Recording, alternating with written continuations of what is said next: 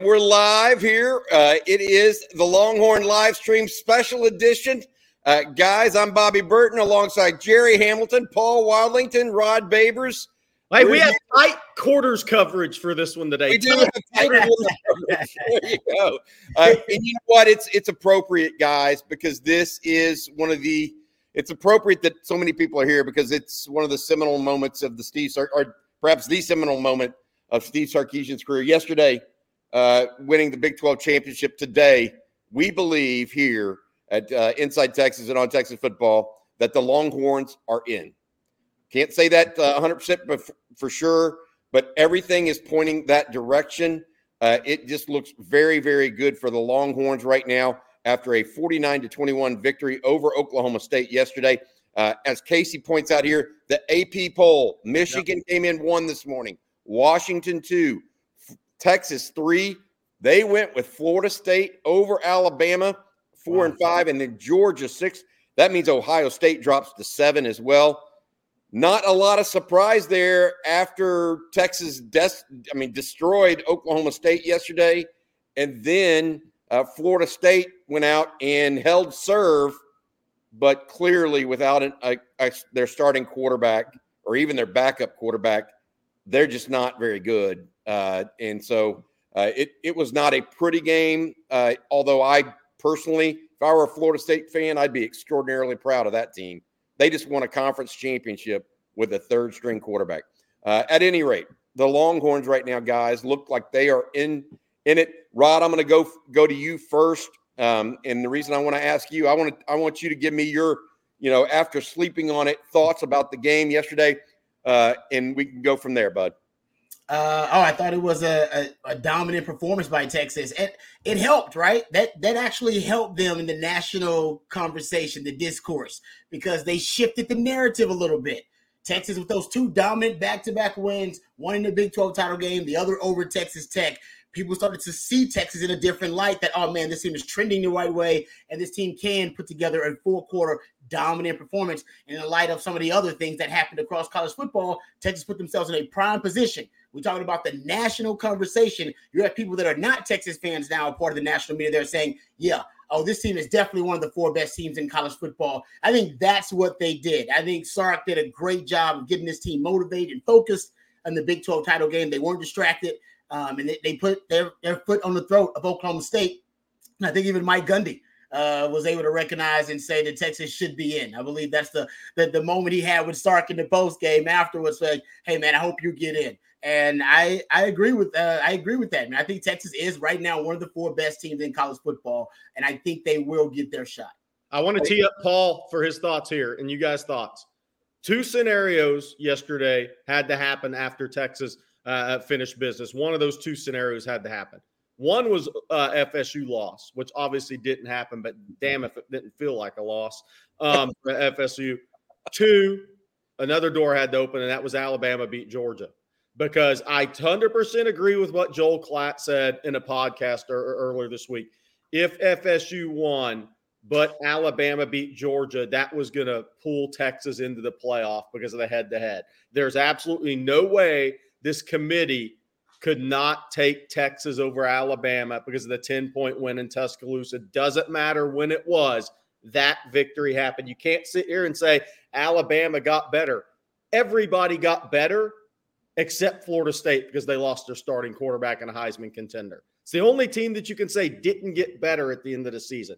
So, Paul, I just thought when door number 2 opened before door number 1 could possibly open, the committee would have a very difficult argument for not having Texas in. You're right. So here's the decision the committee has to make. Alabama or Florida State? Yep. Texas is in. Yep. Why? Because of exclusionary logic. It's a gift from the Greeks, and Jerry just elucidated it.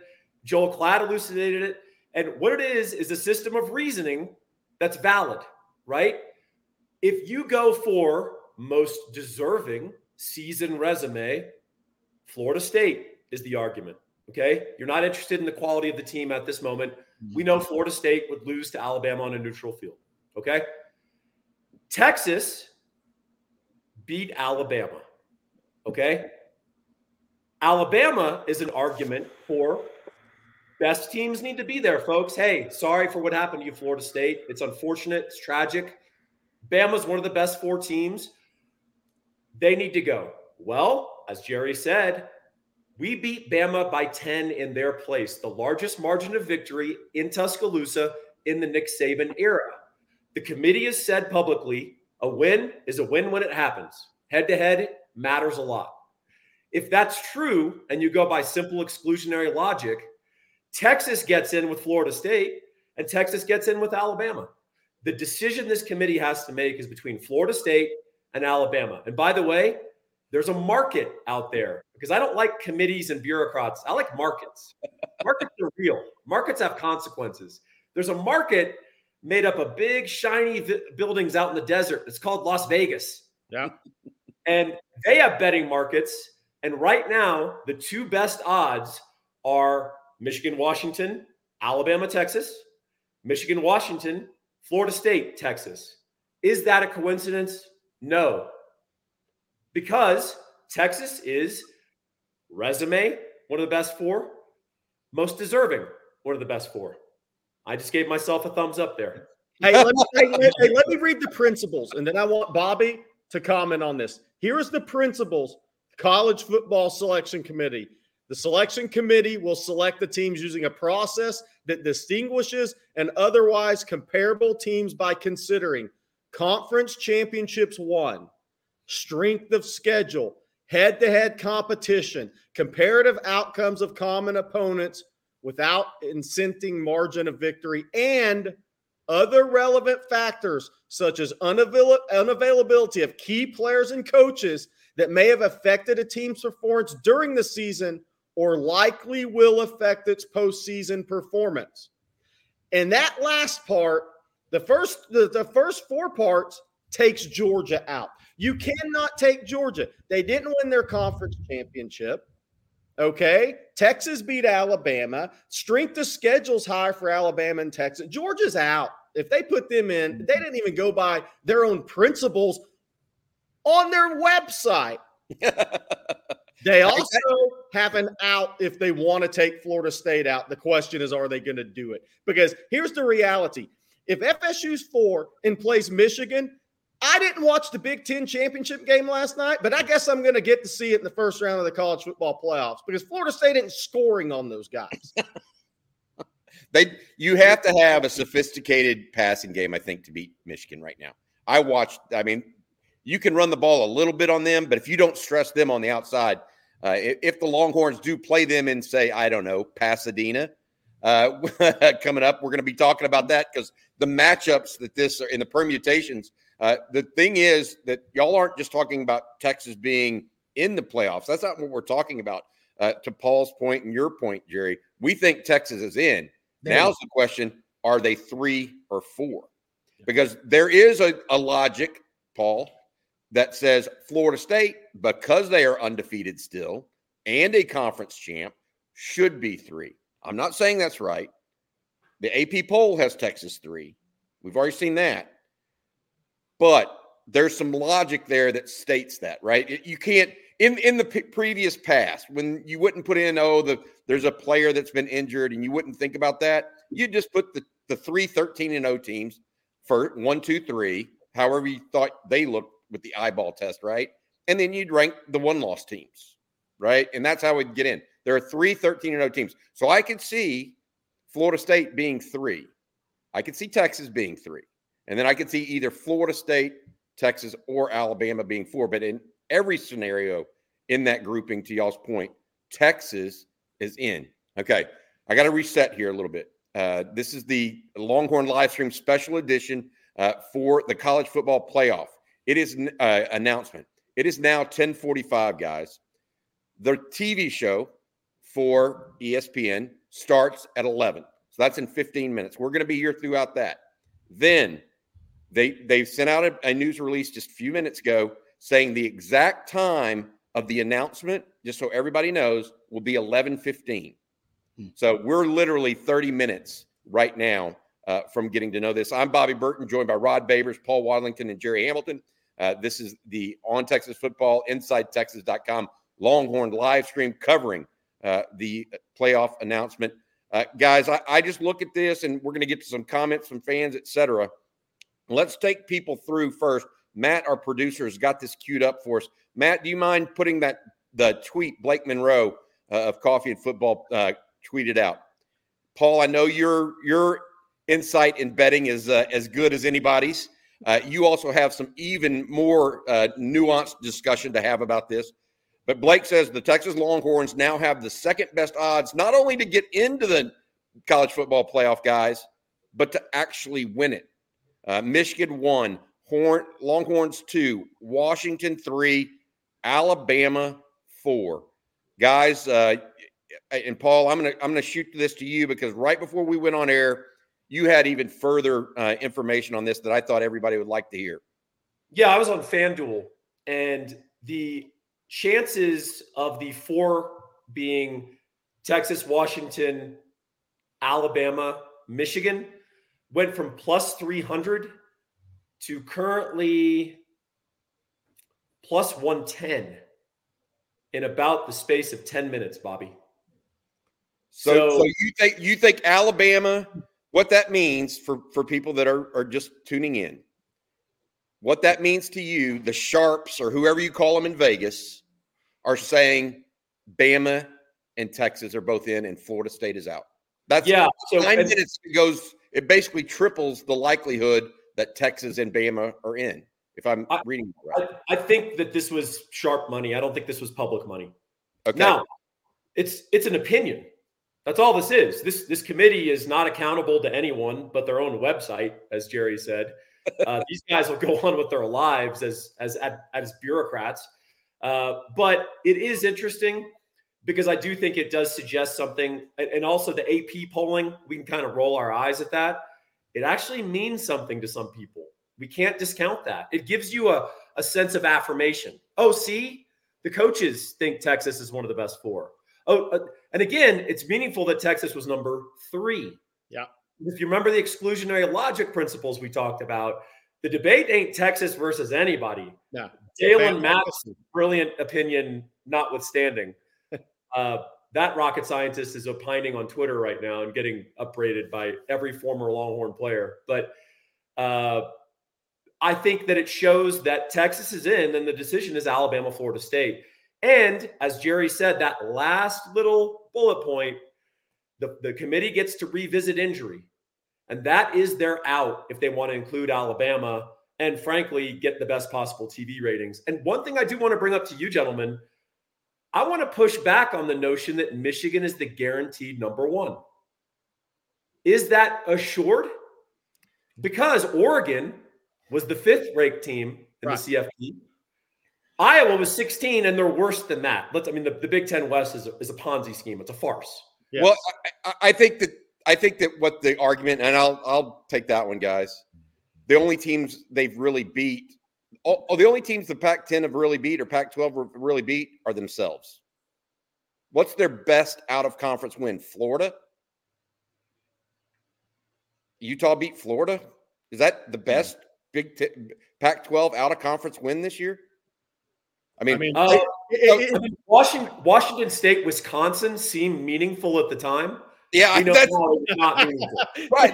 So I think that the circular logic there, that's going to be that's what the playoff committee is going to go back to is, yeah, Oregon was beating up on all these teams, but in retrospect now, that's where we're at. All right, hey, I want to bring Rod Babers in. I also want to say one more thing.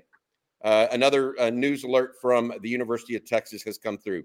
The players and media are now gathering in the Longhorn Newhouse Royal area. Rod, you've been there. You've been part of a team, and the anticipation level. I mean, what are guys sitting around elbowing each other? They're joking around with a little nervous energy. You know what I mean? Like, what's the atmosphere as you go walk into a team and you're like, man, what are we doing? What's going on? Where are we going next? That kind of thing. I mean, it's got to be off the charts, dude. Well, I think this team, first of all, they're still celebrating their Big 12 title win. So this team particularly, I think they know they're in. I think they're confident.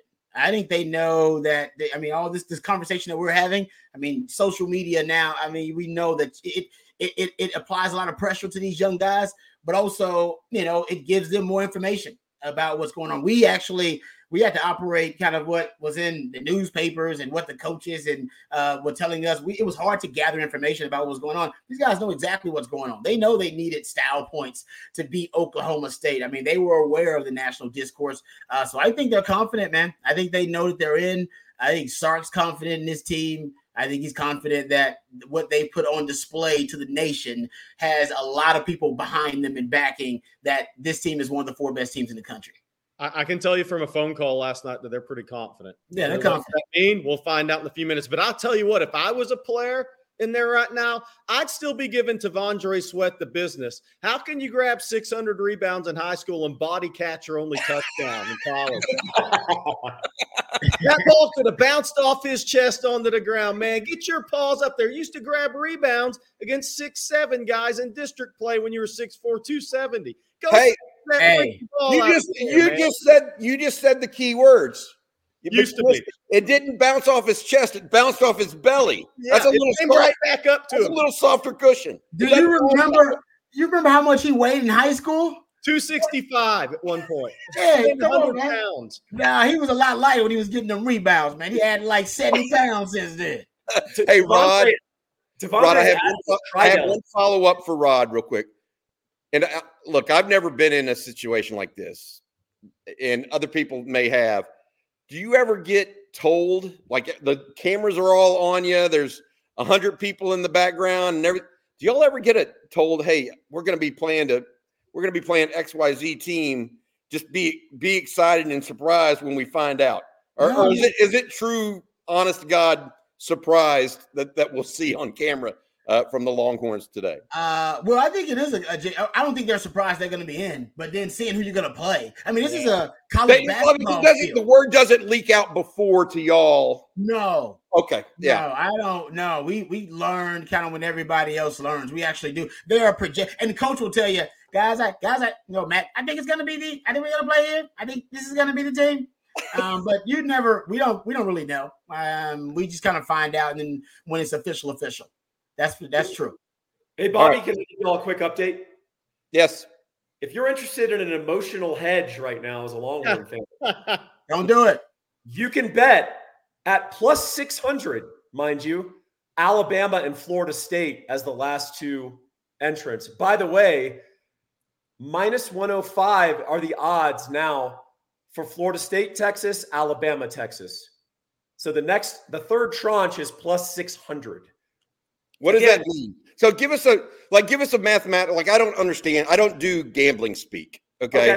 I'm not trying to, I understand over and under and, the point spread, but I don't understand what you're talking about. And so what does that mean mathematically? And so 75% chances, 75% chance Texas is in according to Vegas, an 80% chance or what? 6-1. That's what plus 600 means. So what they're saying is 84% or so. Yes. And what they're saying with those other 2 odds, which both include Texas as the 2 most likely scenarios, right? The only difference is what I said 10 minutes ago, Florida State versus Bama. Those are minus 105, Bobby, which is almost even money. You bet 10 and you'd get back 975, 950, something like that, right? So what we're saying in the markets, according to the Sharps, is that Texas is in the college football playoff, and we need to figure out our seeding and whether we're playing Michigan or whether we're playing the Washington Huskies. Yeah, we're gonna have an hour to talk about that, but the Texas revenge tour leans to Washington.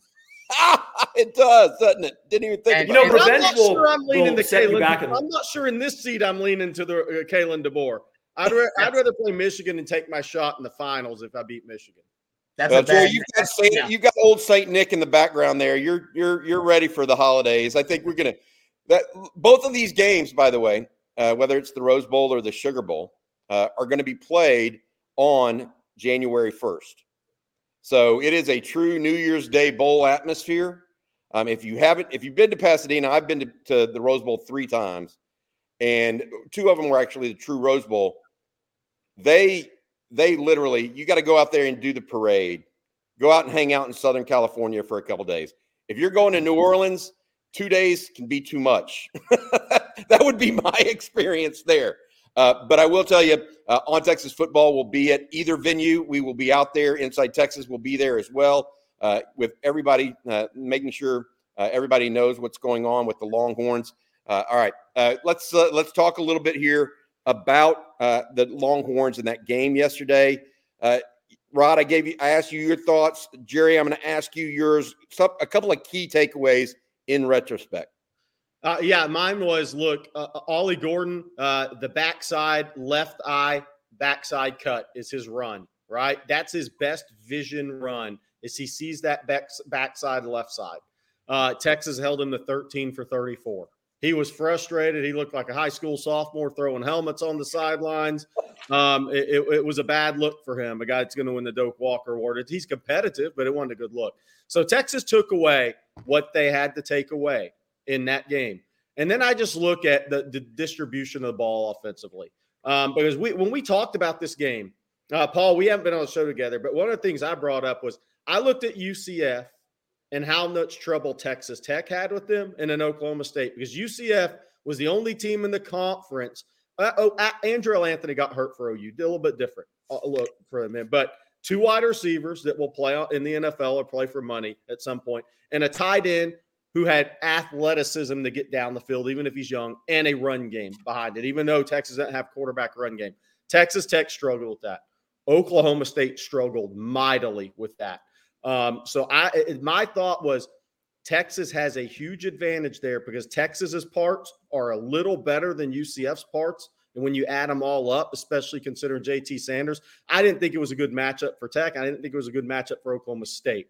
But then to see Quinn distribute the ball like he did, I thought put Oklahoma State, and the way Sark attacked, he said in the Monday press conference, best group of linebackers they've played all year. And I'm sure some people are kind of taken aback by that. They hadn't followed Oklahoma State since Texas didn't play Oklahoma State during the season. But he immediately said, all right, guys, y'all are going to have to run. Get going towards the numbers. Get going towards the boundary. But the way Quinn distributed the ball, the plays guys made after the catch in space against Oklahoma State, when Corey Black went down, Rod, Oak State was in big trouble in that game. They were already in trouble, but they were in big trouble when their best corner left the game, because then Gundy said at halftime, he said, I looked out there and they were either all freshmen or guys that hadn't played before. That's a bad place to be against the Texas offense that's clicking. Yeah, I agree with that about ball distribution. We talked about it. First eight carries or plays of the game, 6 different people touched the ball. Yeah, that's what we're talking about here. Matt, our producer, is going to bring up the stats in a little bit. Paul, what do you think about the ball distribution? I want to ask you next about what you thought overall, but ball distribution yesterday, was that a key to the game? Other keys you thought or you saw? Yeah, that was huge. I actually brought that up specifically in my postmortem, which is on Inside Texas right now. If you guys aren't members, you're missing out. So I think that was huge. You see right there, the sheer number of guys who caught a football, to include T'Vondre Sweat. You look at that separation that he got there in the goal line. I think the coaching staff's probably dropped the ball and not incorporating him more as a receiver, at flex tight end. T'Vondre just gets open. You could say that was schemed up. That was all separation. Yeah, I mean, look at it. Look, you had the big troika of Sanders, Mitchell, and Worthy. They combined for 20 catches for 300 yards. Woo! They had another 152 yards out of support personnel, guys. Our backs, 9 catches for 91 yards and a touchdown collectively. How many times did we beat them with the throwback screen? I mean, I got to take my hat off to Sark there, because Sark has a tendency to run a couple of great plays and think they're burnt for the game. They're not burnt. That guy who whiffed on your fastball, he didn't learn to hit the fastball by stepping out of the batter's box for 10 seconds. So I love that Sark kept going back to wrinkles that were giving Oklahoma State trouble. And that was reflected in this ball distribution. The ball went where the guy was open, and that's what you want in any passing offense. I thought seven players had explosive catch, 15 yards or more. 7 in one game. Texas, I believe, had 22 plays that were gauged explosive. Yep. Whether by the passing tree or the rushing. So, I mean, look, that's the bottom line. And with respect to Oklahoma State's linebackers, Sark knew exactly what they were going to do. Those linebackers are very athletic. Yes. They get downhill. They're run blitzers. That's what they do. Yep. They're not side-to-side guys. They're not read guys. Yep. And so Sark said, I don't care about balance. Balance is me kicking your butt. So I'm going to throw the ball on every down. And every now and then I'll run the ball to see if I can catch you in a run blitz, not filling your gap. Now, you saw in the second half, 132 yards rushing. We brought the hammer, right? Capped off by that beautiful Keelan Robinson sort of counterintuitive run on 2nd and 18 where we went student body left. Jake Majors pulls and gets a great seal. Kelvin Banks commits a homicide on the edge. Earlier in the game on the Cedric Baxter TD run, if you haven't seen it, go and read my postmortem. You'll see Kelvin Banks obliterated. He could have got arrested. I said on the live stream, if you see Kelvin Banks in handcuffs, it was deserved. That's right. It was awesome. It was Kelvin Banks at his best because he's great on the move. Yeah, and he's got sweet feet. And I just thought it was awesome. But one thing that was so cool about this game, guys, Stillwater seems like a long time ago, doesn't it? Yeah. 19 of 49. Was that the same guy? Was this the same offensive line? Was this the same coach being stubborn? Or did Sark just say, hey, I know what Oklahoma State can't do. I know we can throw the ball on them. We're going to have 350 yards passing at halftime. You know what I loved is that I love that they played indoors.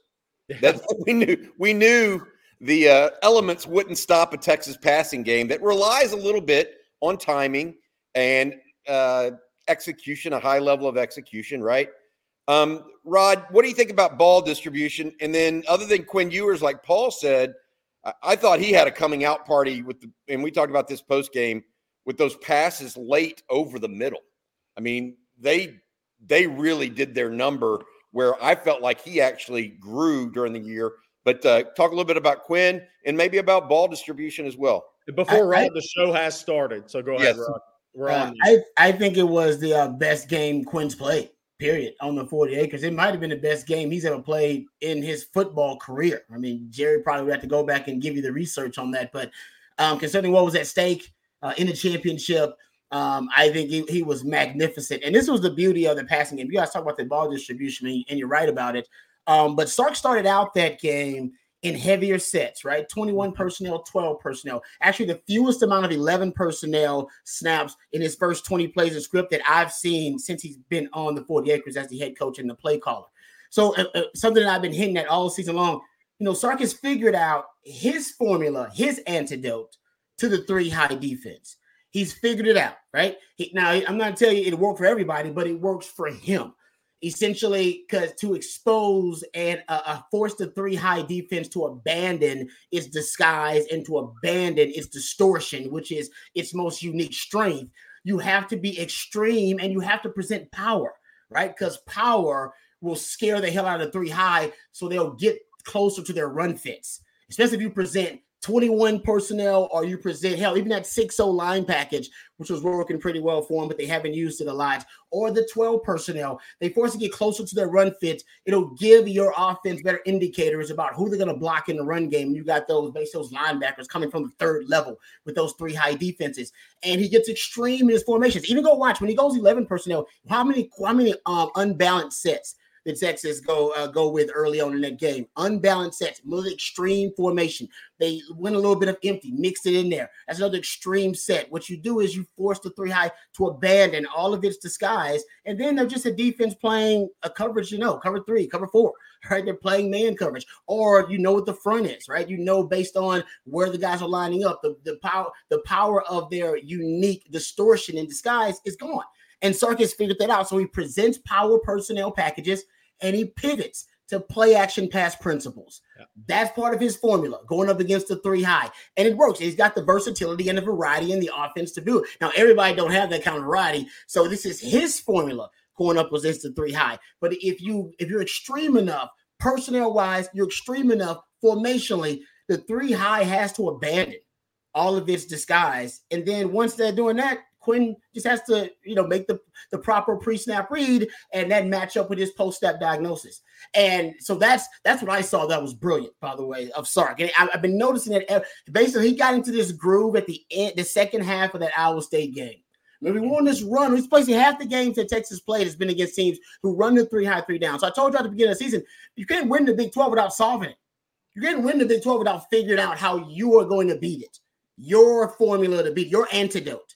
He's got an antidote. And I've been tracking it all season long. It was my theory before the season. Sark confirmed it. This is what Sark is doing. And I think other coaches around the country, since it's spreading like wildfire in football theory, the evolution of the game, other coaches are going to track this theory. And I think they're going to try to figure out their own antidote based on what Sark has done, because Sark has had so much success and he's seen it so much. I mean, he's seen this damn defense like probably 15, 16, 17 times since he's been here on the 40 acres alone.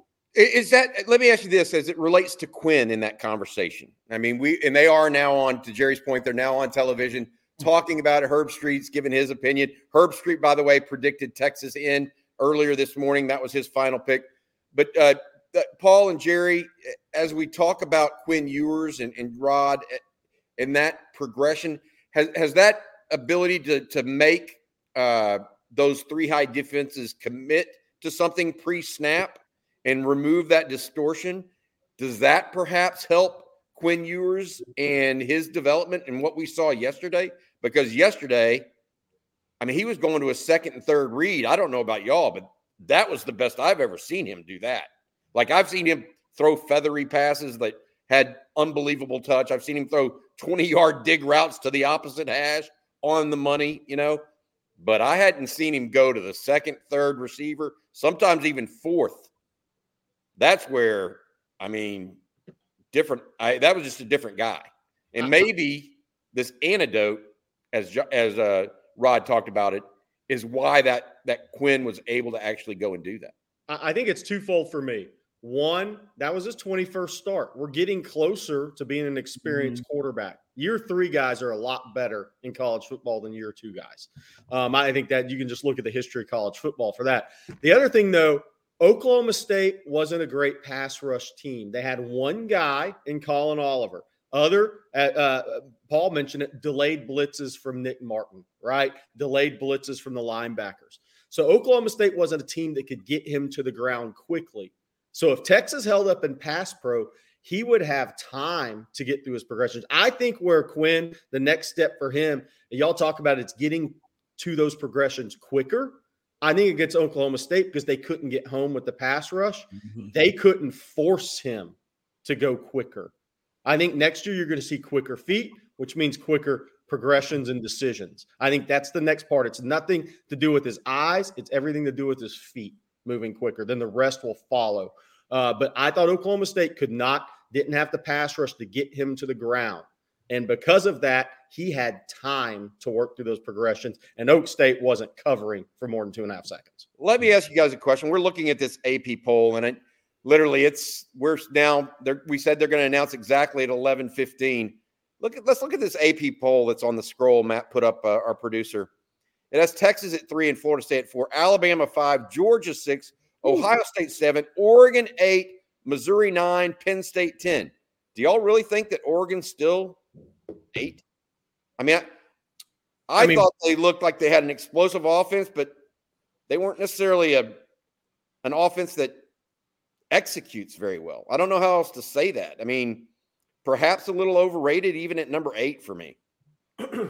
Anybody have a conversation or thought on that? I disagree, I guess. I think the thing with that game is Kalen DeBoer, Rod probably loves DeBoer because he breaks tendencies. He broke tendency against USC, and he ran the ball at Oregon. Yep.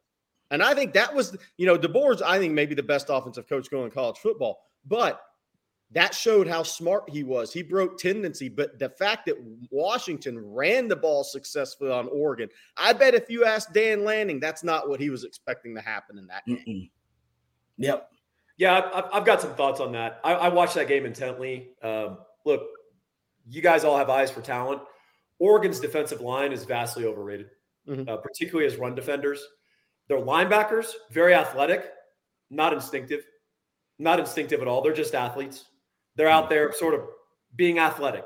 And that works when you're playing bad to average teams in the pack because it's recovery, speed, it's aggression. But that's not going to work against Washington. That's a sophisticated offense. That's an experienced offense. It's an experienced offensive line. Dylan Johnson, 28 carries, 154 yards. His longest run only went for 18, guys. Wow. Take that run out. What does that mean? 5 yards a carry. They pounded him. And they did the same thing to USC, pounded him when they had to. Jalen DeBoer, Jerry's right. He's the brightest mind going in college football. And a lot of it has to do with his emotional temperament. He wants to throw the ball 60 times because he knows what he can scheme up. And he knows what those three receivers can do with Penix. Mm-hmm. He had the maturity to play the long game and understand that Dylan Johnson was going to wear on this undisciplined second level of the Oregon defense and this overrated front level. They like to get after and rush the passer. Who doesn't? Let's see if you want to stop our counter gaps, run repeatedly at you on, and Dylan Johnson's a 220-pound physical guy. I don't even think Dylan Johnson's that talented, to be honest. I just think he's a very determined, strong runner. Yeah. And that's valuable in the college football. He's Savion Red on steroids is what yes, he is. Sir. Nailed it. And here's the other thing. When Jordan Birch went down for Oregon, they were toast in the run game. Agreed. Yeah. We could talk about that, but, I mean, we need to get back to the Longhorns, guys. Yeah.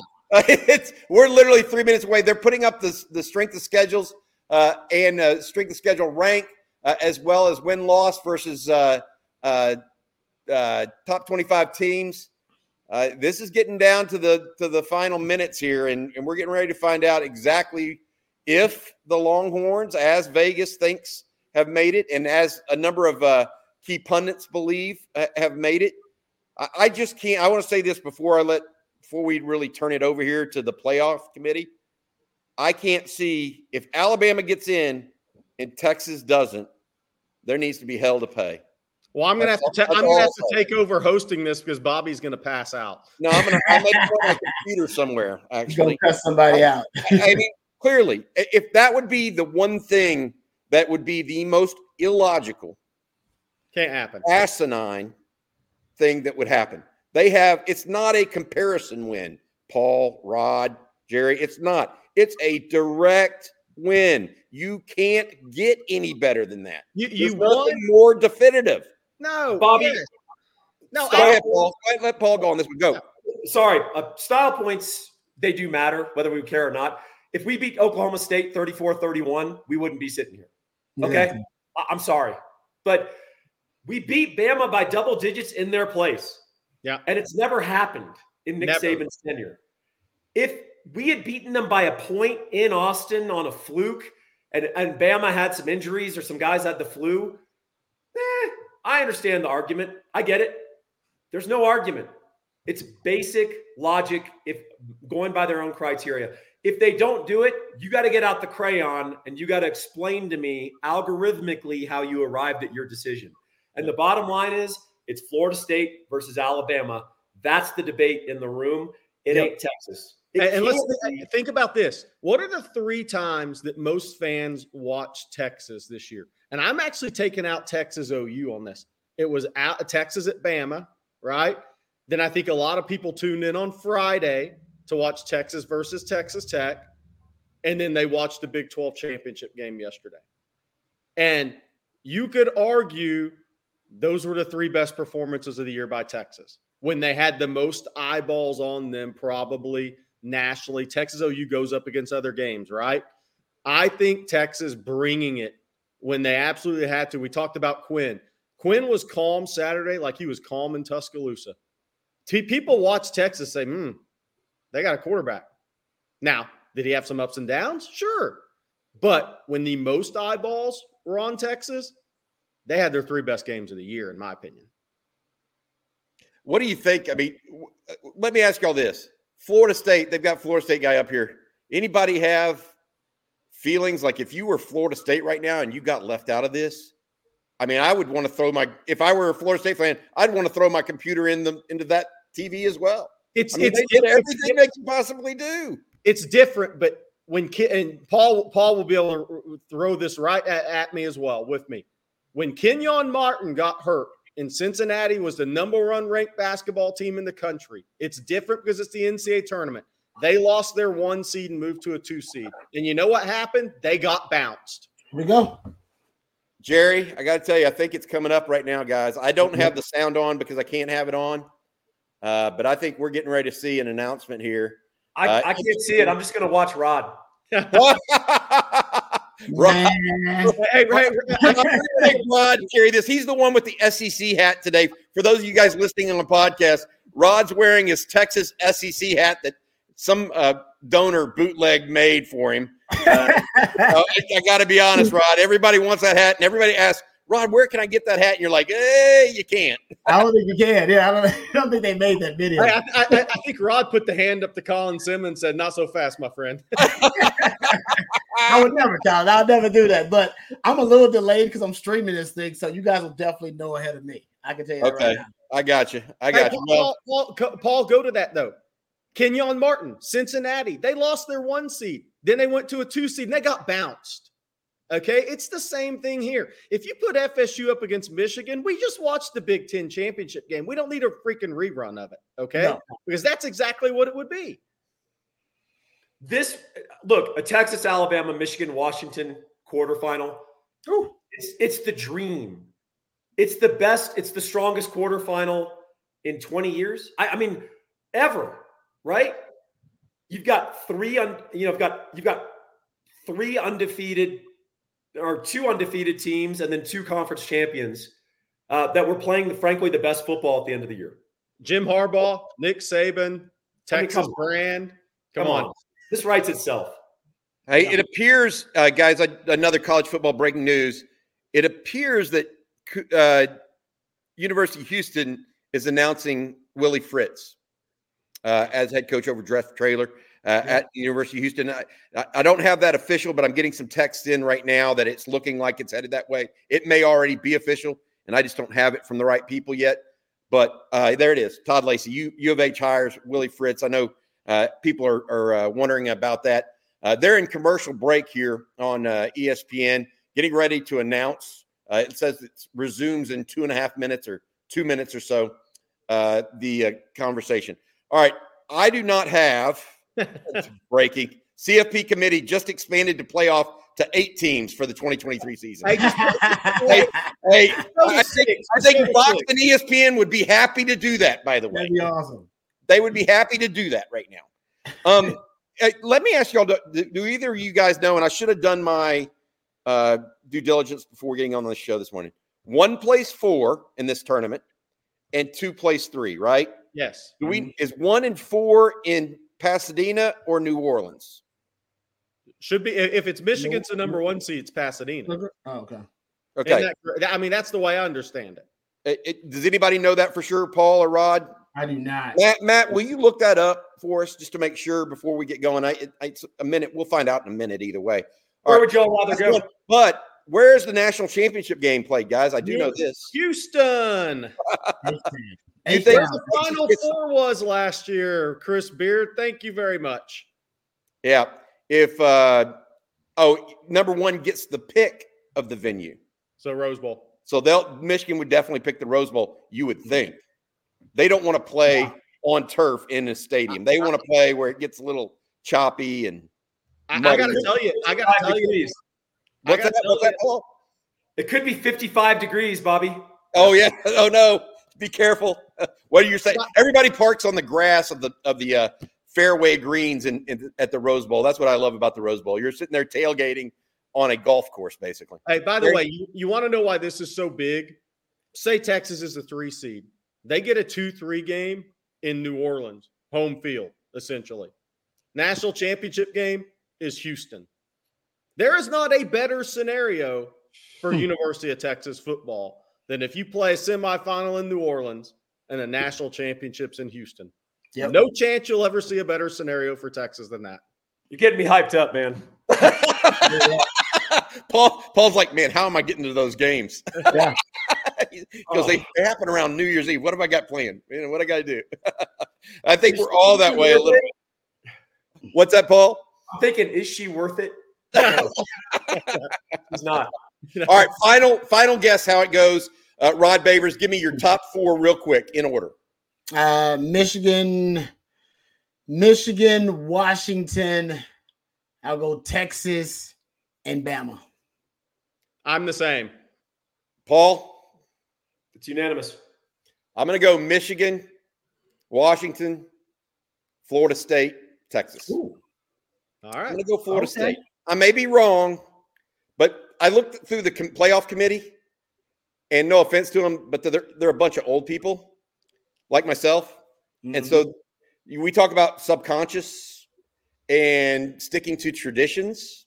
Yeah. That's why I went that way. Not because I think that that's the way it should be. I'll put it that way. I just don't. Jim Grobe is on that committee, guys. There's nobody more old school than Jim Grobe. He's going to say, and he coached in the SEC. He's going to say, you can't keep a 13-0 ACC champion out of this thing. The question in that scenario, though, Bobby, is if that's the 4, I think the committee put Florida State at 4 and let Michigan play them as the 4 and Texas and Washington play the 2-3. Because you're essentially, if you put FSU 3, you're guaranteeing Washington's in a national championship game. And I think you do that with the 1-4. All right, here we go, guys. They've got the list up, and it's All right. Michigan is 1. Michigan's 1. Not surprising. 2 should be Washington, right, guys? Yep. 2's going to be Washington. Yep. And they're going to go to 6. Oh, they're going to go to 6. Don't do that. After 2, they're going to go to 6. Oh, that'll tell us something too, though. Build the anticipation. There's absolutely no reason for us to say anything right now. I just feel like the mic should drop. Oh, here they're going to the Michigan reaction to being 1. Look at Harbaugh. Look at Jim. Hey, I knew the plays. Clap, clap. This is what happens. Hey, it's Kaylee Cuoco for Priceline. Ready to go to your happy place for a happy price? Well, why didn't you say so? Just download the Priceline app right now and save up to 60% on hotels. So whether it's Cousin Kevin's Kazoo Concert in Kansas City, go Kevin, or Becky's Bachelorette Bash in Bermuda, you never have to miss a trip ever again. So download the Priceline app today. Your savings are waiting. Go to your happy place for a happy price. Go to your happy price, Priceline. Seeking the truth never gets old. Introducing June's Journey, the free-to-play mobile game that will immerse you in a thrilling murder mystery. Join June Parker as she uncovers hidden objects and clues to solve her sister's death in a beautifully illustrated world set in the Roaring '20s. With new chapters added every week, the excitement never ends. Download June's Journey now on your Android or iOS device or play on PC through Facebook Games. You got to admit, he's done a whale of a job there. They have their best team this year. Remade the roster, built it into a roster that is a Big Ten style roster, by the way, guys. Going 2? They're going 2 Washington. Yeah. They're going 2. Okay. Yeah. No doubts. Very good, So we all think Georgia's 6, right? I think so. But, man, they could put Florida State at 6. Florida State 6. I think by putting Florida State 6, it would be a statement. Yes. Y'all agree? Paul, you have anything? They would put, if they're looking to keep Florida State out, they'll put them at 6 and Georgia at 5 to show separation. Yeah. Right? Yes. Yeah. It's plausibility. I know how committees work. I know. Are we going to get the obligatory Washington shot here, or is it too early in the morning out west? 9:30. We're going to show Kalen DeBoer. He's going to be on a board designing a play. Oh, there you go. Longhorns! Hey, baby! Texas versus Washington. Let's go! Going to be in New Orleans. Revenge tour, New Orleans. National championship, Houston. Just another spot along I-10. That's all it is. Hey, Derek. Hey, there's the reaction. Nice. They're ready for it, baby. They're ready for it. Oh, we're there in North End Zone? What are they hanging out at? Yeah, that's the new place where they eat. That's the new chow. They added something like, it's not the can't remember what they call it, the aquarium or something like that. Okay. Where they go and eat. Hey, just a number thought. 4. Let's see. This is going to be Matt's. It's Our gonna be- producer Matt is a Florida State fan at some level. It's got to be Bama, man. Don't do it. Don't waste a game, man. They're playing it up. Don't waste a game. Hey, Don't waste I a think we matchup. want it to be Bama. Everybody wants it to really? be Bama. Why is that? I don't think we want Michigan to have a bye week. No, exactly. Exactly. Oh, good way to put it.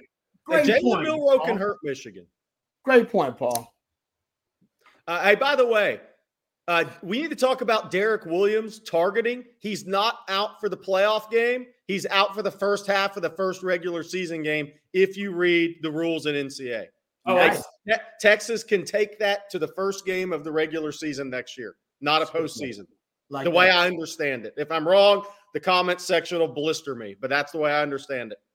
Yeah, man. Let's see who's in. But Texas versus Washington, we believe that's going to be in New Orleans. Yes. Who is team number 4 right now? Jordan? No. Oh, that's it. Oh! Oh! They should. They just they're six. No, they're six. Oh, They're hey, six. hey, pull the Okie down. Hey, pull the Hey, Okie down. okay. They Okay. beat us. Oh, But the ball lasted. Oh, To Paul's point, does this mean FSU's 4? Because they didn't create the separation. That's a good point, Paul. Let's find out here. It's a great point. Could be. yeah, I can't believe I fell for that. I fell for They the. did. They did. Bob. They got it. You know who Georgia gets for that? They get to play the Pony Express in Tempe. Oh, it's Bama. Oh, baby. Bama's in. Bama. Time, baby. There you go. Wow. There you go. Wow. Good job, committee. 13-0 Florida State 5. Good job, Sorry, committee. Matthew. Well done. Whoa, guys. Yeah, good job, committee. That's how what you they do it. had to do. If this Had to. committee did their job Yeah. by the principles on their website, they had to take FSU out. Yeah. FSU was And not. that is solely, in your opinion, that's solely because of Jordan Travis, clearly, Dude, right? Florida State had 154 yards less than Florida had been giving up all season 2 weeks ago with Tate Rodemaker. Last night, they had 96 yards less than what Louisville had been giving up all year defensively. Florida State's offense is a mess. Jordan Travis was an RPO witch and a Heisman contender. You can't replace that. That's the only team that didn't get better the last 3 weeks of the season that's in the playoff. No other way around it. Agreed. Hey, my wife has come in and now she's cheering in the background here. By the way. Hey, I think she heard my scream about Georgia and thought something had gone wrong. All right, this means Texas will likely play in the Sugar Bowl. Oh, they're announcing it now. Texas is officially in the Sugar Bowl against Washington. Okay. Longhorns played Washington a year ago about this time in the Alamo Bowl. These two teams are not unfamiliar with one another. Yep. That game never felt like Texas. It always felt like Washington was in control, even though Texas moved the ball, and they moved it without Bijan Robinson and Roschon Johnson. And Right. A.D. Mitchell. And without A.D. Mitchell. And they still moved the ball. And Xavier Worthy dropped some. Yeah. Has Washington's defense gotten better? Anybody know that? You got to block Braylon. You got to block Trice. That's the one guy you have to block. Is that the defensive end? Yeah, and he's kind of a fringe first, second round guy. He had a couple. I think he had a sack and a half or 2 sacks last year. You got to block him. That's the first thing. But and the other big thing for me in that game, just the first glance is going to be pressure by Texas is going to be so key. If you don't get pressure, a Texas secondary, I don't think they can cover long enough. Washington will get chunk plays against Texas. You have to get Penix under duress. Washington has NFL wide receivers, big time, right? And they got an NFL quarterback who's got the best deep ball. I probably think in college football. I mean, Penix deep ball. Isn't he very similar to Dylan Gabriel in that regard?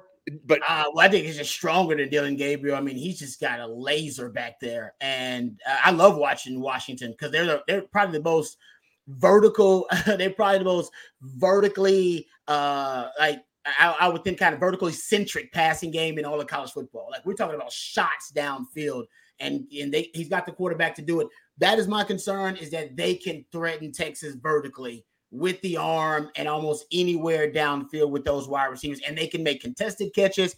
They can, they pretty much can do it all. They can burn downfield, take the top off of defense. That they're going to be a problem, like Jerry says, unless Texas can create pressure, because Texas doesn't have the DBs to hold up against their wide receivers. By the way, the entire game. This game's going to be on turf. It's going to look like a track meet. Yeah. Good point. Very indoors. That's going to look like a track meet. Paul, I know you've looked at the Washington defense, and you cover not only just Texas, but across college football. Your thoughts on Washington and their offense and defense as well? So Jerry struck on it. Braylon Trice is the concern, and here's why. He's a power rusher with speed. Yeah. Kelvin Banks is at his best. Kelvin Banks swallows up speed. He doesn't care. He's got great feet.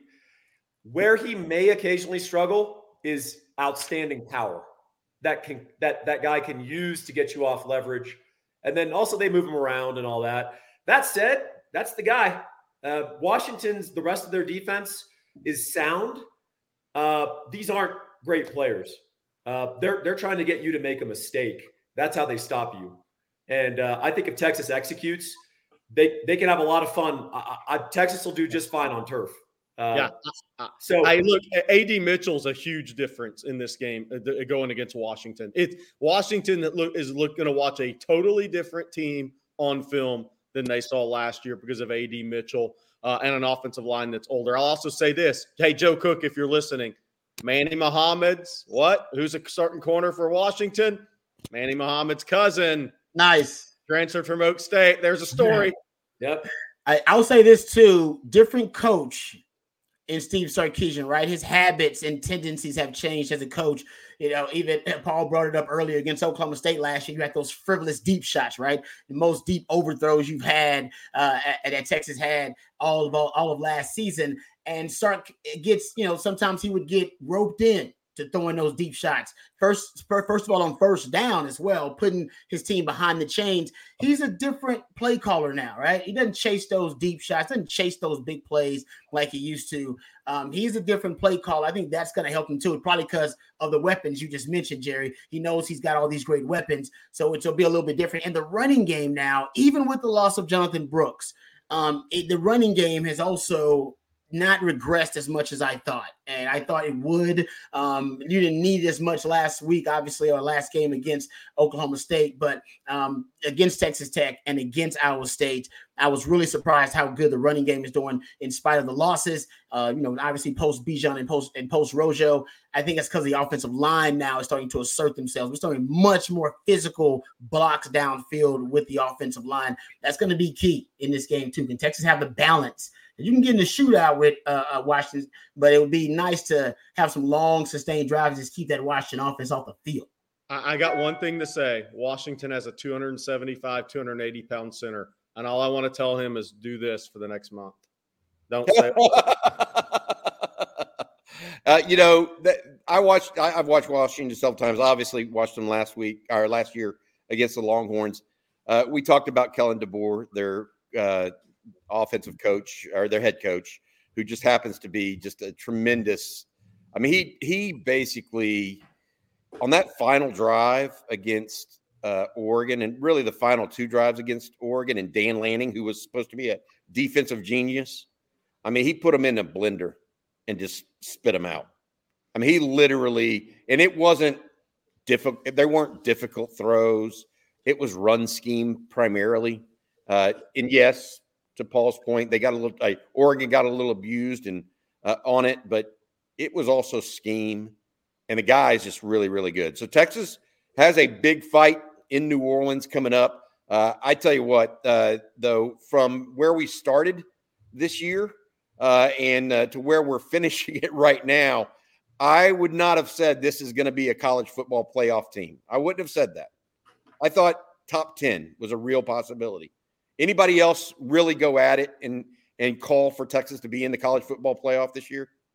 Paul, you did a preseason yearbook called Thinking Texas Football. What were your thoughts on that, and where did you say they would end up? Well, two thoughts. I predicted we win the Big 12 title. You and I had a preview show where we picked our 4 college football playoff participants. I picked Texas as one of them.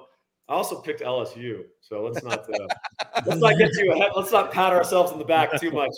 And then I kind of made my prediction where it matters most. I just heard a little caching sound in the back of my ear from my cell phone, and that's the Texas Longhorns to make the playoffs at 4-1.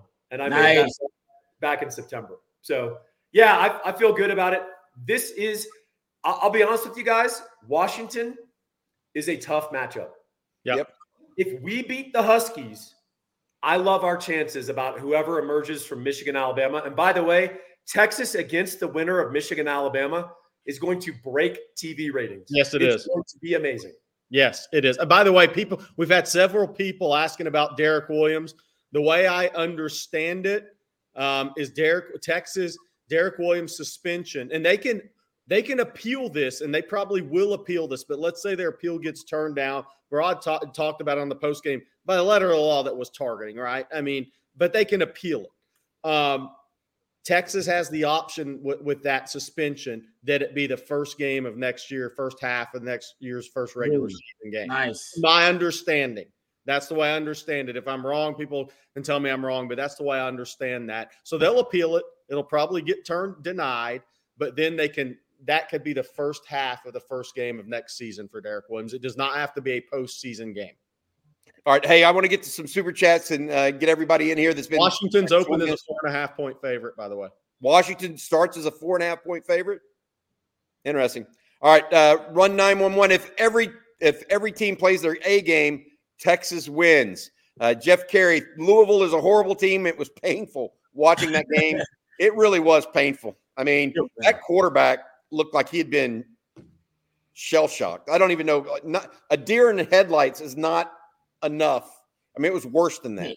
Everybody doesn't have Archie Manning as their third-string quarterback. So it's just, I want 3 hours of my life back for that game. But also, Jerry, did I mishear you? Texas is the favorite. No, Washington. Texas is -4.5. Oh, are they? Yes, sir. Oh, wow. Are you reading that off of FanDuel? Jerry, where'd you get yours? I'm looking at FanDuel right now. Texas -4.5. Washington. Somebody just posted that in the comments. They might have just forgot the minus. Yeah, they might have transposed it. By the way, Bama +2.5. So Michigan -2.5. Wow. And Texas is the number 3 favorite for the national title right now. Yeah. Washington's last. Michigan 1, Alabama 2nd. I'm not sure I agree with those. I agree. I don't agree with those odds, and I may be ducking out in a moment to take care of business. Take care of some business here. Talk to your cousin. Hey, I got some more. Justin Yarbrough, give us the Washington Revenge Tour. The Revenge Tour is not over yet. Hook 'em. DC history. Allow me to get ahead of myself for a bit, but the thought of a home game for the championship in Houston with all the alums in that city is a once-in-a-lifetime opportunity. Can anything truer be said? Having that game in Houston or Dallas, either one, would be a gift from the gods. Yep. And, we'll see if it actually comes to pass. Longhorns got to get past Washington first, guys. But, geez, I mean, what a possibility. All right, KD35.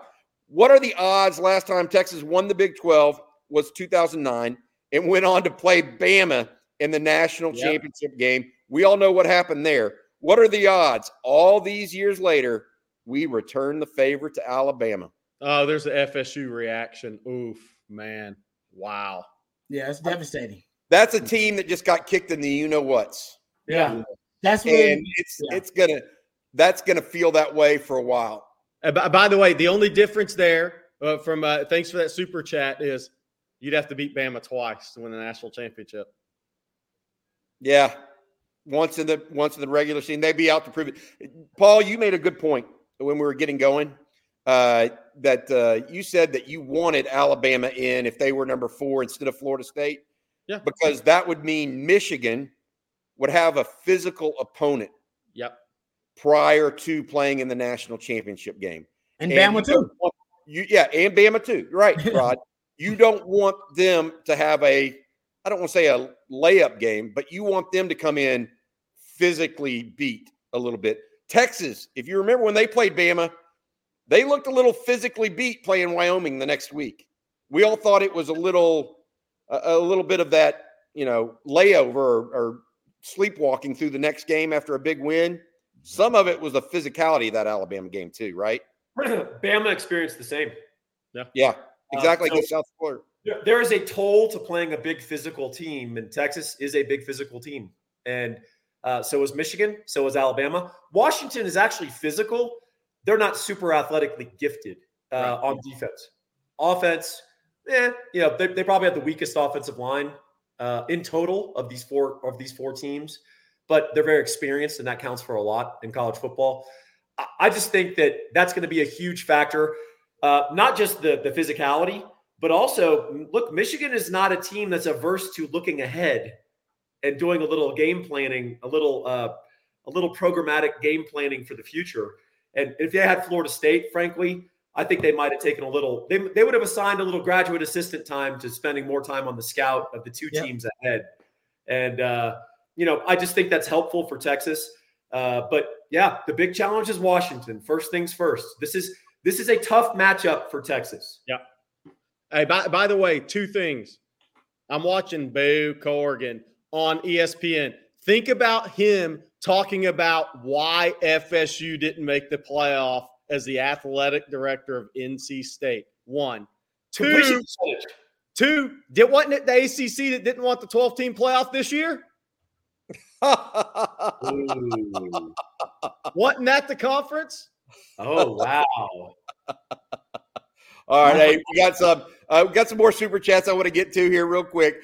We appreciate everybody giving it. They deserve their shot in the spotlight. The Rose Bowl would be perfect versus Michigan. Well, Jeff, it's going to be the Sugar Bowl versus the University of Washington, a rematch from last year's Alamo Bowl. People didn't realize at the time that was actually one of the better bowl games. It was one of the more talented bowl games, right, guys?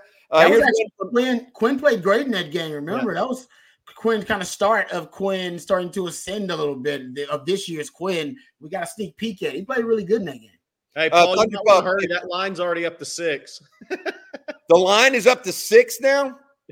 Paul's like, wait a minute. I didn't get my bet in. I was like, I need to leave. Do you need to leave, Paul? You can if you want, my man. I'm already roped into this nonsense. You just cost me hundreds of dollars, Bobby. Hey, Thunder Pup, if Texas goes to the playoffs, we think Quinn Ewers stays for one more year or goes to the draft? As of last week, I think he's staying. Now, the unbelievable performance he had on Saturday might change his mind. I mean, that certainly could be in the calculus. Maybe start trying to push him out, Bobby. That's why he's like throwing the ball more. He's like, you know what, Quinn? This quarterback room get a little crowded. I talked to Arch. We're gonna need you to up your draft stock. So pass first, baby. Let's go. Get you an SEC hat on the way out the door. For his NFL draft prospects, he should stay. Yeah. Yeah. I said this. I said this the other day, Paul.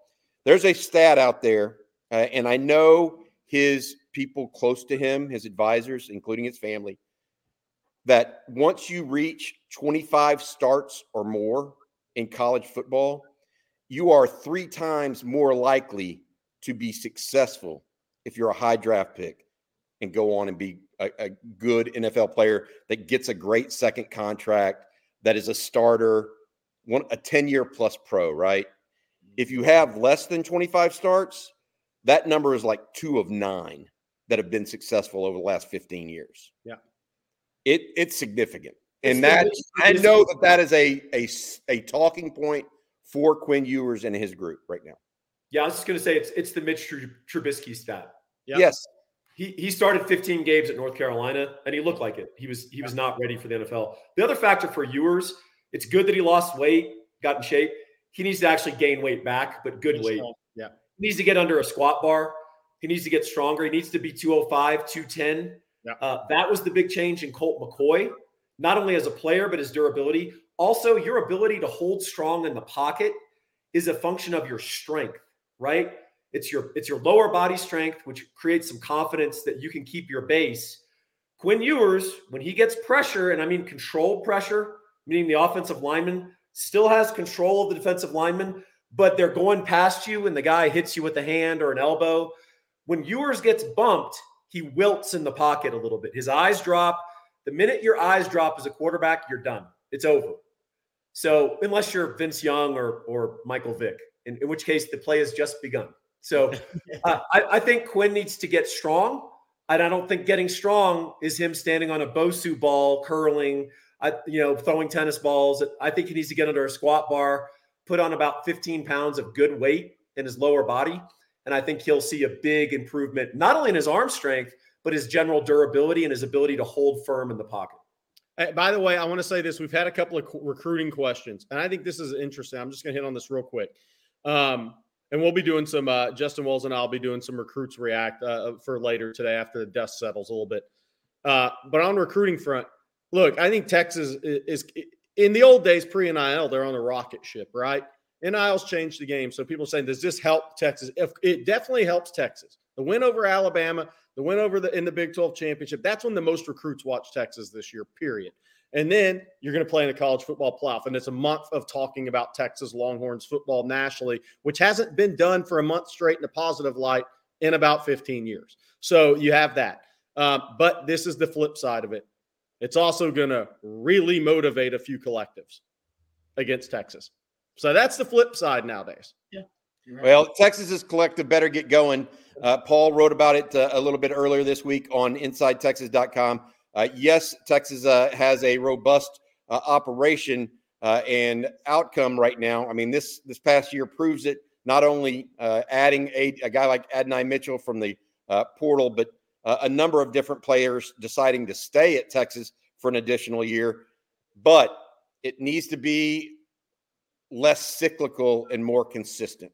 They need consistent buy-in from major donors. That's what Texas needs more than anything. Also, if there's also a campaign underway right now to get not just the big money guys as part of this, but everybody. Everybody needs to feel a part of Texas football. So if you can, please look up TexasOneFund.org and consider a donation to University of Texas NIL. All right, we have some more super chats here. Ambassador of Texas, bring on anybody. Texas is peaking. FAFO, that's Shark's little mantra that the team has adopted, and I agree with it. UT boy, sorry we didn't see you on Friday. I personally believe no team plays defense at the level we play at.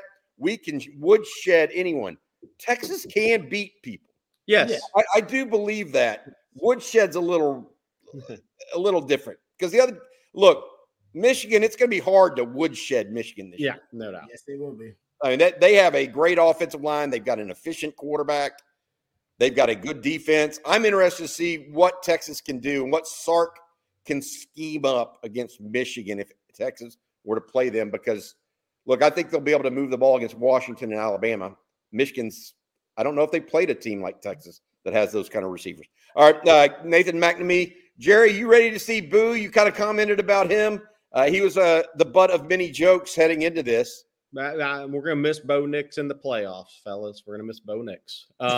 Hey, did anybody sitting here or on the comments section think at 4th and goal from the 31 in the Iron Bowl that Alabama would be in the playoffs? That's one of the most miraculous things I've ever seen. Think about that. That's true. If you just took – they were discounting Texas because they barely beat Kansas State with the backup quarterback. Yeah. Oh – Alabama almost from the 30 Alabama barely beat a team that lost to, was it New Mexico or New Mexico State? New Mexico State. By 30 the previous week. That Auburn got beat by. Clearly. All right. Hey, I want to ask Rod something. Yes, go for it. Rod, his UT boys comment's good. Our defense can play with anybody on the front. Yeah. Yes, front seven. In the back end, I want your expertise, sir. Yeah. We have an imperative over the next month to identify the guys who can play the ball the best in the air.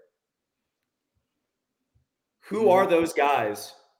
Michael Taft can't come off the field for coordination reasons, and because, frankly, I hate to break it to everyone, he's played really well. I'm particularly looking at cornerback. Who are our best guys to be able to run with these Washington receivers and, more importantly, make a play on the ball in the air? Because if you thought Oklahoma State made a couple of plays in the air on us, wait till you see Rome Odunze. Wait till you see these freaks. So, Rod, who are those guys, and why is it not Terrence Brooks? That's interesting. Yeah, I think Malik Muhammad is a guy that naturally plays the ball really well. He's young, so you can see sometimes his eyes may not be very disciplined, but he plays the ball really well. Texas' problem is Derek Williams. I think he's a guy that can play the ball really well. The problem is I think your safeties are vulnerable to vertical deep shots, and we saw it versus Oklahoma State when Texas is playing more bump and run press. Man, on the outside, field and boundary. I think they want to do it. I think it just matched up well with Texas Tech and Oklahoma State. I don't know if they'll be that aggressive versus Washington. Maybe situationally you could see them do that, but they won't do that. Even Jahdae Barron, you can see that Oklahoma State was able to get behind him a couple of times with double moves and with some of those deep shots. So that's, I think the thing for Texas is they haven't necessarily played the ball well deep all season long. They just have played backup quarterbacks, and they have a really good pass rush, and they force quarterbacks off their spot, whether they have to move the pocket or whether they have to abandon the pocket. So you got a good push, a natural organic pass rush with Byron Murphy and with Devondre Sweat. That's kind of what they're leaning on. And I wonder if PK will double down and start just trying to blitz on passing downs. And even against Washington, man, they'll throw it on early downs as well. So did Oklahoma State, and start blitzing more, even run blitzing, just so your corners aren't left on an island. Because the truth is, they don't have a lot of guys that play the ball well in the air. They don't. I'm not pushing back, but we'll see. Terrence Brooks' best game last year was against Washington as a freshman. True. Same with Austin Jordan. Yeah. So I'm not saying that. I'm not saying that. I was great. I was not great playing the ball either. I played the man, and that was kind of the technique that I chose, playing the eyes and playing the hands of the wide receiver. You can do that as a technique, but I don't know if they do that necessarily well either. They usually get called for flags when they don't play or even look for the football. So they got about a couple of weeks to figure this thing out before, they got to put the game plan in for Washington. But I still think one thing is key in this game. How has Texas won all season when they've taken away the run? Kalen DeBoer will break tendency. He will break tendency. If Texas takes away the Washington run and they make them one-dimensional, I still like Texas' chances, even against Washington and Kalen DeBoer, if they can take away the run. But that dude's proven he understands when to run the ball and how to run the ball. We'll see what he does against Texas. All right, guys, I've got a couple thoughts here. As I'm watching the Michigan punt return yesterday, the one thing we haven't brought up about Washington versus Texas would be the special teams. I don't know enough about Washington's special teams off the cuff to even go for it. Texas has an official All-State Sugar Bowl logo up. Matt, put that up so everybody gets a first peek at it here. If you're in the chat, you'll be able to see this. There it is. Hey. 7:45 p.m. Central. Everybody meet at Pat O'Brien's around 5:30 and then walk over to the Superdome. We'll all be there together. That looks like Paul's backdrop after Texas got announced to the Sugar Bowl. Hey, by the way, Joe Diaz is the head of the New Orleans Texas X's. I've already gotten a text from him. Awesome. We'll be doing something with the New Orleans Texas X's as part of this for the next month, I guess. We got a month to talk about some of this stuff, the special teams, right? The offense, the defense, how it all go. I want to get some stuff here going. Some of the super chats people got in. Did Texas exceed your expectations? Year 3 in the college football playoff. Congratulations, Sark and Texas. Amazing, William. We couldn't agree more. Archmania, wow, guys, how proud of y'all are Sark and this team. My eyes are watering. I don't know if y'all got a chance to read what I wrote this morning on InsideTexas.com, but it was an homage of sorts to Steve Sarkisian and where he's taken this program in just three short years. Year 1, we saw a great play caller come out and get on top of games and a defense that would just fold. There were calls to remove Pete Kwiatkowski as defensive coordinator. There were calls to what are you going to do, et cetera. Year 2, he has a quarterback controversy of sorts between Hudson Card and Quinn Ewers. He decides to go with Ewers, right? He reaps the rewards of that in some fashion, but also there were some downturns with that. We mentioned Oklahoma State a year ago. Horns still finished 8-5. And then this year, 12-1. And he got paid back for his faith in Quinn Ewers last year to some degree. And he got paid back in his faith in Pete Kwiatkowski and his entire team. And his team, I think, bought into it the whole while. You could talk about culture, but it was also about buy-in. I think buy-in creates culture to some level. This one's a good can I say one thing real quick? We talked about Sark kind of on his revenge tour, TCU, Iowa State, Texas Tech, Oklahoma State. Y'all should see the grin on Nick Saban's face on this interview right now. Everybody said Kirby, and me included, Kirby Smart had taken over. Nick is over there grinning and having a good old time, fellas. He looks like the cat that ate the canary, no doubt. Does he ever? Hey, Tokyo Astro, 2 SEC champs in the college football playoff. What is Boo Corrigan thinking?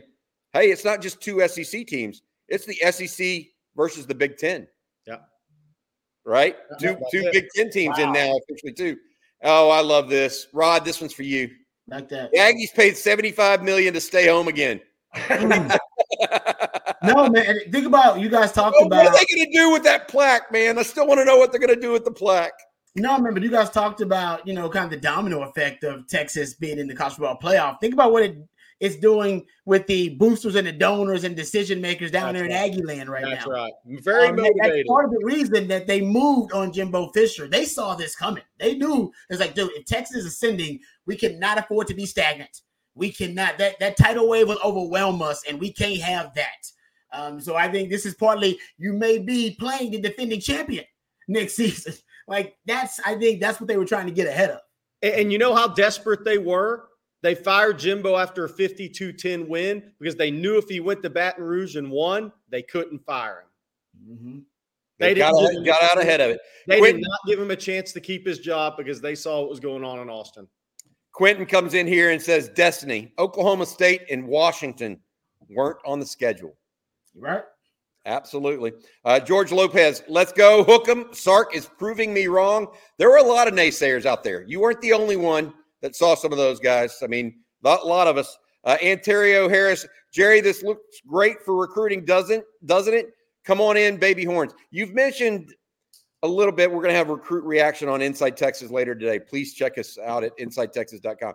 But what does this do for next year? I mean, guys, let's get back to selecting instead of recruiting. Well, here's the thing. I think the staff will do a better job than Mac did late. You want to know what a perfect storm in recruiting is, with the difference being NIL nowadays? You wanted Alabama by 10. Nobody's ever done that before. And Nick's sitting here grinning ear to ear on the playoffs after that. It's the only loss this year. They just beat Georgia, who had won 29 games in a row. You win the Big 12 championship. You're in the college football playoff. You have 6 guys going to the Senior Bowl. You're going to have 7 to 10 guys drafted. It does not get any better than that in recruiting unless you were Georgia and had like 20 guys drafted and won the national championship and 8 were first rounders or whatever it was, 6. That's the only way it gets better than where Texas is in recruiting right now. And it's going to be young kids, more 25s and more 26s are going to want to go check out Austin. And that means the staff gets to evaluate guys deeper and more thoroughly because that's the one advantage Nick has had about kicking everybody's butt for 15 years. He got every kid in America he wanted to on his campus to personally evaluate those guys with his staff. That is huge in recruiting for Nick. Yeah, it cuts through all the BS. Yes. If you see him in person, Texas saw Tim Crowder and Justin Warren in person together. Yep. Okay, those are old guys for people that Tim played on the national championship team for Texas. Justin Warren was rated significantly higher than Tim Crowder at that time. Texas looked at it, said, I want Tim Crowder. They kind of just let Justin Warren go wherever he wanted. Mm-hmm. And so Justin Warren was a 5-star. Oscar Giles didn't care. No. He went after Tim Crowder. So a lot of that stuff going on, I think, right now as well. All right. The other thing I would add to it is you can talk about recruiting high school players. Portal. What's due for the portal. Yeah. That when they see A.D. Mitchell, Xavier Worthy, Jordan Whittington gone, you think we might be able to attract some receivers? Hold on. JT Sanders might be looking for after just having 9 catches. Bobby, think about what you just said. A.D. Mitchell leaves Georgia, transfers to Texas. He's back in the playoffs, and Georgia's out. The guy only knows one thing. I'm going to where I'm going to the playoffs. Seriously. That is very wild. Is it not? That's I mean, wild. hey, Paul, that's a prop bet you would have needed. If you could have got that on FanDuel or wherever you go. we do price picks around here, but hey. That's wild. That's absolutely all right. Hey, that's quick ones I want to get to. Go Horns, go Rangers, go Cowboys from Double D. This one, Texas gets the opportunity to avenge all of its losses from last year. This is Texas's Redeem Team. Not a bad name. Not a bad name. Also, William Niche. Sark gets a month to plan for Washington. Look out. Kalen DeBoer gets a month to plan for Texas, too. I will say this. Don't forget, Sark has a deep history with the Huskies. I mean, he's the former head coach for Washington and kind of took that team out of the basement of the Pac-12 and let them back, or Pac-10 at that time. Freelance Society wants to know what's the deal with Jalen Catalon. He's had some injuries and still is somewhat injured. Also, he doesn't have as much playing time this year, and so they're trusting guys that have played more late. Question for you guys, Jace Robinson. Should PK run that flyover defense against Washington? I mean, I don't know. I don't even know if Texas can actually run that and operate that in time. Anybody's thoughts on that, Rod? Texas doesn't. I actually brought it up at the beginning of the season. Should Texas run somewhere because they love their safety so much, right? Texas was bragging about how many safeties they had. Yeah, I mean, it's in terms of having different parts of it, like using it as a change of pace or as a way to break tendency. There's nothing wrong with that. There are teams doing that all around the country at times. But in terms of making it your bread and butter, that's hard to do in just 3 weeks to a month of time to try to make that kind of a bread and butter defense for you. All right. Bobby, it's more here. Bobby, just real quick. That's a philosophy. It's not something you adopt in one game. It just doesn't work that way. I think Rod's right. Second point, you know what I would explore? Something we don't have right now. Look at installing a dime. If you want to catch Kalen DeBoer on his back foot, come out there in a dime with T'Vondre Sweat and Byron Murphy in the middle and say, let's see about that running game. Texas version of that is kind of their Mo Blackwell package, where they'll have have Jahdae Barron out there, they'll have their nickel, and they'll put Mo Blackwell out there, and they kind of use him as a quasi dime-ish figure. But I'm with you. I mean, that's basically kind of what they envision Mo Blackwell as, but I'm with you. They could go with a dime package. They got enough DBs. They're deep enough. Rudy sort of kind of asked that question that y'all just answered. How does Texas attack this Washington offense? That's going to be a question we'll address the rest of this month and into Christmas and the new year. Texas plays Washington at January 1st at 7:45 p.m. in the Superdome. Can't wait for that.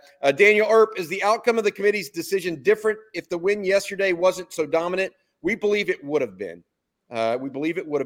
Thanks for all the great content this year on Texas football. Thank you guys for joining us. This has been a special year for Texas football. Like I've said more than once now, I think that it was a galvanizing year for Texas fans everywhere. It's been something we've been needing for 15 years. Like it's been a need. It starts to now connect generations. We almost went a generation, right, without an elite team. Think about it that way. And that's where teams start falling off, where a Notre Dame hasn't really had, you know what I mean by that? Yeah. Their generations don't carry through. All right, get this old BCS formula would have had Michigan, Washington, Alabama, FSU. Let's paint the big, easy, burnt orange. I completely agree, and I mentioned that earlier. We're going to be doing something with the New Orleans, Texas Exes. I'm sure they're going to be great hosts and hospitable ones as well. Coochie Samuel, thank you for this. Watch out for Bevo Express from Stephen Shell. Thank you. Evan Smith, we appreciate you, as well as Joe Cab. Renegades, XFL champs. Rangers World Series champs, Longhorns Big 12 champs, Texas the title, State. Hey, I got to say this. I didn't even know there was a Renegades. All the other ones I agree with. All right, we're gonna get going here. It's time for us. This has been a long show, but we appreciate everybody being with you and being here and visiting with us. I have one final question. This comes from a fan, and I want to say this. Here we go. Would Texas be here without Bo Davis's rant 2+ years ago now? No. It accelerated the process. It told people they weren't around just here to FO. They are FA. They were here to actually win. It accelerated the process.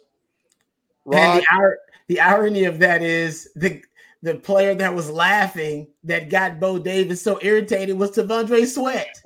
He was the dude that was laughing in the back of the bus at a joke after they got blown out by Iowa State. So what's the poetic irony in that, right? Yes, absolutely. Paul, what do you think? I think it established that the end point of all this is not to become a Longhorn football player. Yeah. You know, Rod was excited to become, I don't want to speak for you, Rod, but you were excited to become a Longhorn football player, but that was the start of the journey. Yes, sir. Same way. We just started another journey in the college football playoff. Let's go finish it. Yeah, absolutely. All right, guys, it has been just an amazing run this year. We'll have more with you. We have coffee and football tomorrow morning. Rod, Jerry, and I will be back with the live stream tonight. I've got lunch with the coach tomorrow as well. And then, of course, all kinds of content coming all over the place on Inside Texas. Portal tomorrow. Portal opens tomorrow. And the portal opens tomorrow. Oh, Texas coaching staff will be on the road. They have the banquet tonight. Wow. Texas coaching staff will hit the road tomorrow recruiting at some point. Hey, Jerry, early portal prospects, how are they looking? Very good based on a call Friday. I like that. I'm gonna echo that sentiment, by the way, Paul. Very good. Very good. All right. Here we go. That's going to do it for today's Longhorn live stream. College football playoff edition. Longhorns coming at number 3. Way to go, Texas. Just quite a run by Steve Sarkisian, Quinn Ewers, the whole team, the defense, Byron Murphy, T'Vondre Sweat, Jalen Ford. Like and subscribe to this channel for more of the best Longhorns coverage, and make sure you visit us at InsideTexas.com. For Rod, Paul, and Jerry, hook 'em. Rod with the SEC hat.